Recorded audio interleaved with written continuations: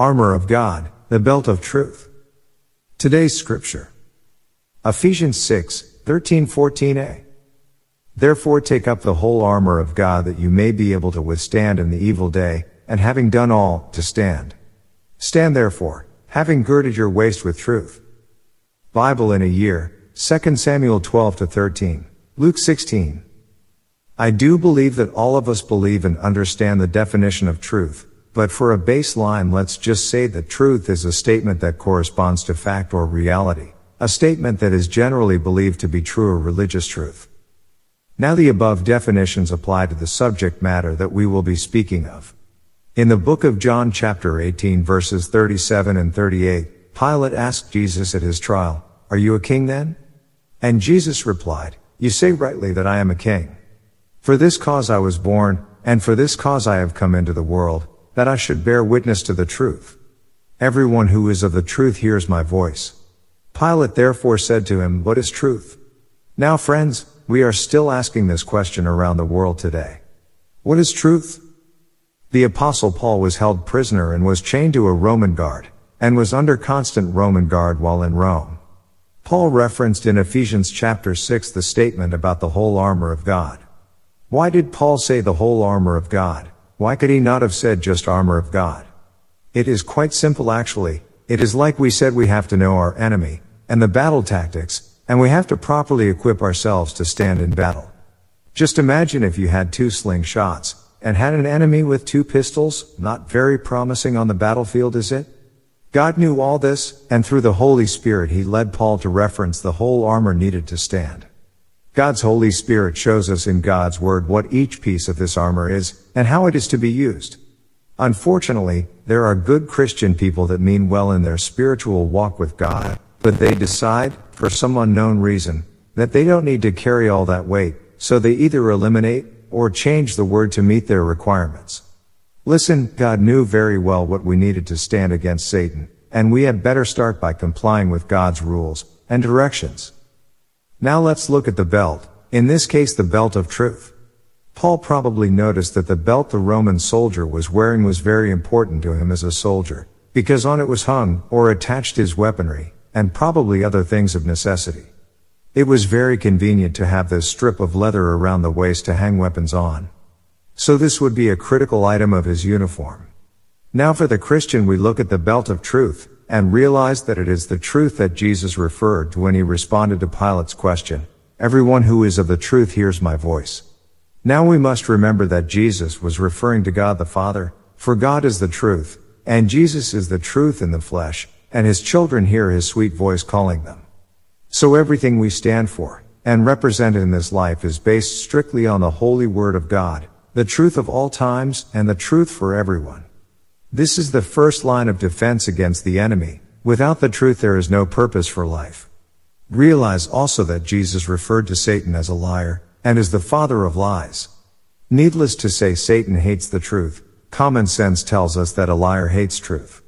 So the first thing the Christian or believer has to have in his or her preparation for battle is the truth, which is Jesus Christ.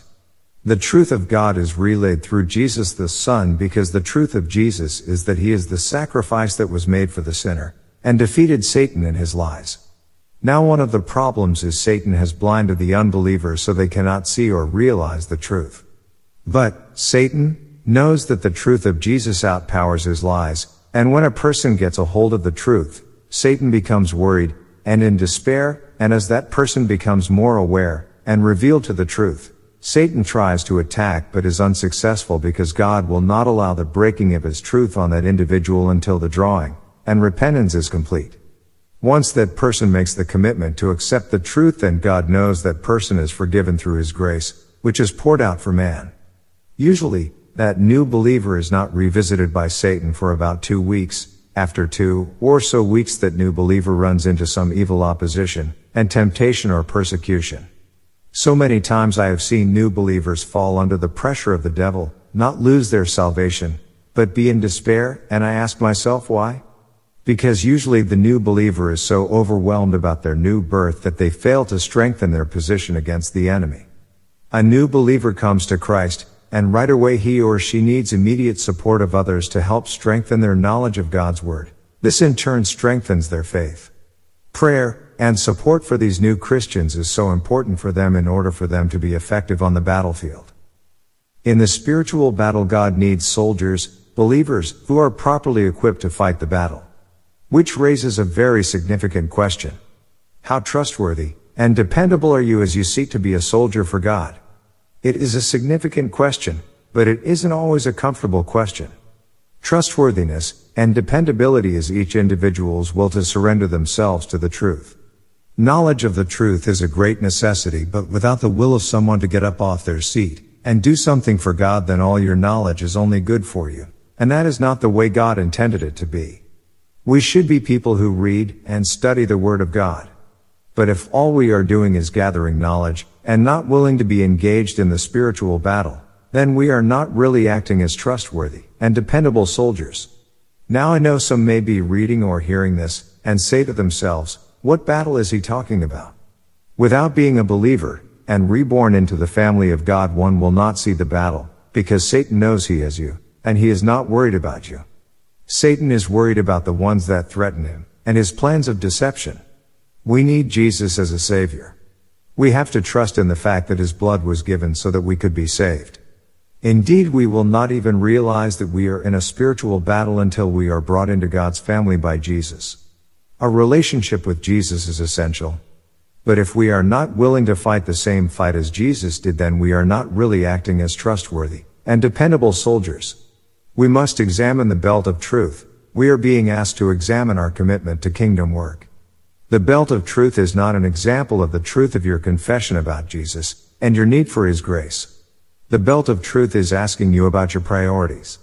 Are you willing to put on the belt of truth, which demonstrates that you truly want to be committed to Jesus and have solidarity with Him? The belt was so important to the Roman soldier, most people really don't think much about it. The belt not only supported all his instruments of battle, but it held his clothes in proper position and secured the bottom of the breastplate. So likewise the belt of truth is so crucial to the believer. We will not be able to stand on the front line if we don't stand on the truth. It is this very truth that teaches us we are saved by Jesus' sacrifice on the cross, and by God's grace, we are accepted as a member of His family. Ephesians 2:8-9 goes on to say this, "For by grace you have been saved through faith, and that not of yourselves, it is the gift of God, not of works, lest anyone should boast." But we have to be willing to stand on the truth that God gives us. If not, then we cause insult to God's purpose, and it would be like saying, "No, Jesus didn't die for me." Once we accept this mental attitude, it means we are enemies of God, and actually means we have joined forces with Satan. The belt of truth we wear means we believe and accept Jesus and the work He accomplished on the cross. It puts us in fellowship and union with Him. But we have to be good, trustworthy soldiers to Christ. We can trust Him, and He said He would never leave or forsake us, so we in turn must be the same towards Him, and in the battle we have to fight. You might ask, why do we have to fight a battle if Jesus is with us and friends with us? Well, Satan has no power against Jesus, and Jesus does the will of God regardless of what Satan thinks. However, with us we do not have that omnipotent power, and we stand with Jesus. Satan is stronger than us, and because of sin, Satan has influence over us to lie and deceive us, to attempt to confuse our purpose in worshiping God. The Holy Spirit lives within us, true, but if we don't bring our spirits and souls in line with God's will and purpose, then the Holy Spirit is hindered, and that gives Satan the upper hand. We have to yield to the Holy Spirit and bring our spirit and souls in compliance with the Holy Spirit. God will not force this to happen. We must do it in faith by believing and stand on the truth. Satan is the liar, not God. If we look at 1 Corinthians 1:2, we will find Paul dealing with a similar problem to the church of God which is at Corinth, to those who are sanctified in Christ Jesus, called to be saints, with all who in every place call on the name of Jesus Christ our Lord, both theirs and ours. It is clear that Paul is writing to believers who have confessed Jesus as their Lord. But if we look deeper, we will see that these folks are not willing to stand with Jesus on the battlefield. Let's look at a few points of interest, and we will soon see they were poor soldiers. 1. They were divided and showed a lack of unity. 2. There was the sin of sexual immorality among them. 3. There was a lack of love. 4. There was abuse of the Lord's Supper. 5. There was abuse of their Christian liberty. 6. There was a prideful spirit of the spiritual gifts. There is a similar situation to this in Revelation where John addresses the 7 churches. Here it is again written that these know Christ and put their hope in Him. But there are a lot of soldiers in these churches who do not want to put on the belt of truth and stand in unity with Christ. As we look now at some of the issues John wrote to these churches about, let us remember that in fact it was Jesus telling John what to write. 1. They had forsaken their first love and commitment to Jesus. Other words, they had lost the zeal to love God. 2. They commit sexual immorality. 3. They do not teach that Christianity is the only way of salvation. 4. They were doing works that were dead. 5. They are lukewarm. Once again, Satan has hit the church. There's still so many believers even today who are not willing to put on the belt of truth and stand in solidarity with Jesus. The question today for you, and for me, is a simple one. Are we ignoring the need to stand together with Jesus?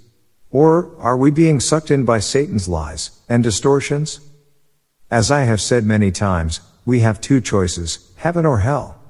God will never interfere with our decision, but He loves us just the same and does not want any to perish.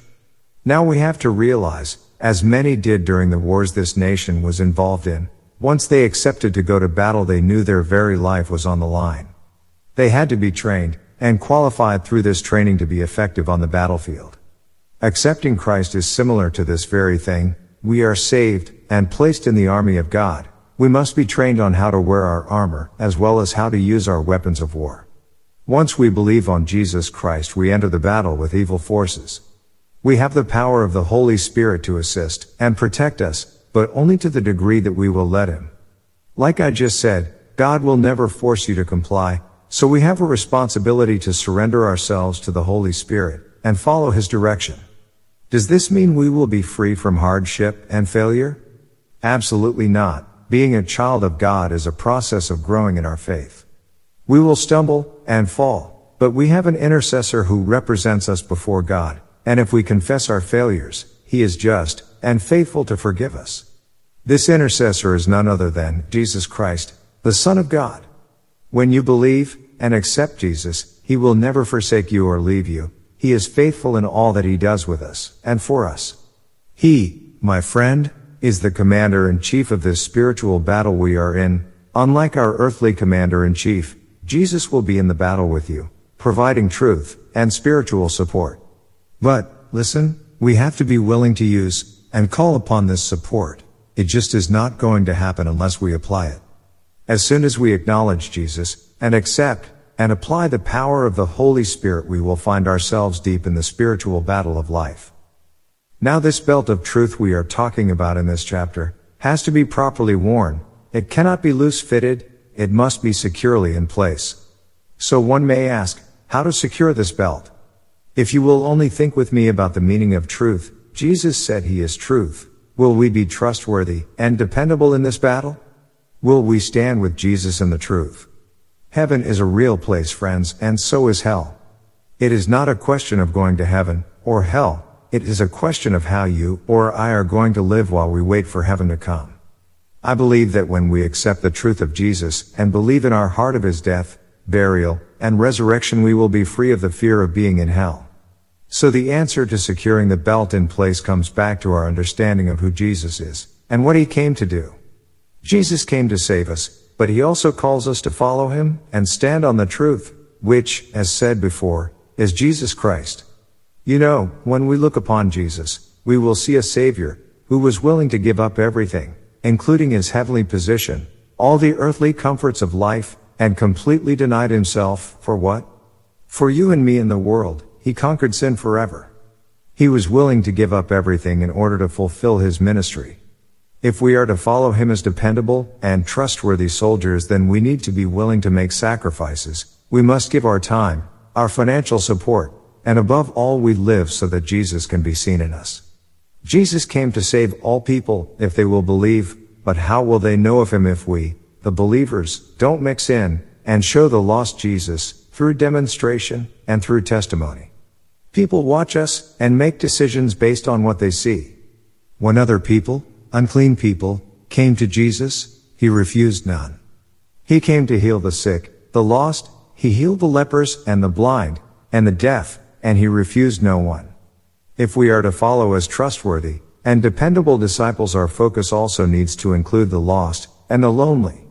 And it might mean spending less time with our extended family. And it might mean making time to build relationships with people who we would not naturally mix with. But we do it because we know that we, at one point, were just as lost. And we, like everyone else, do not deserve to be a part of God's family. We act this way because we follow a Savior who did exactly the same for us. Wearing this belt of truth is a sign that we want to be soldiers who are united with Jesus in his ministry, and want to fight for God. So now we must ask ourselves, am I sincere about spiritual warfare? You know, it is not just a matter of saying I believe in Jesus Christ. It is a matter of following consistently and not swerving, but following in the footsteps of him that looked at each one of us, and knew we were destined for an eternity of separation from God, and did something about it by giving himself, even unto death, for us. Trusting in Jesus, the truth, the belt of truth, equips us for the battle. We must be serious enough to make changes in our lives so as to enable us to become more like Jesus. Now the final question is, how willing are we to be involved in this spiritual battle?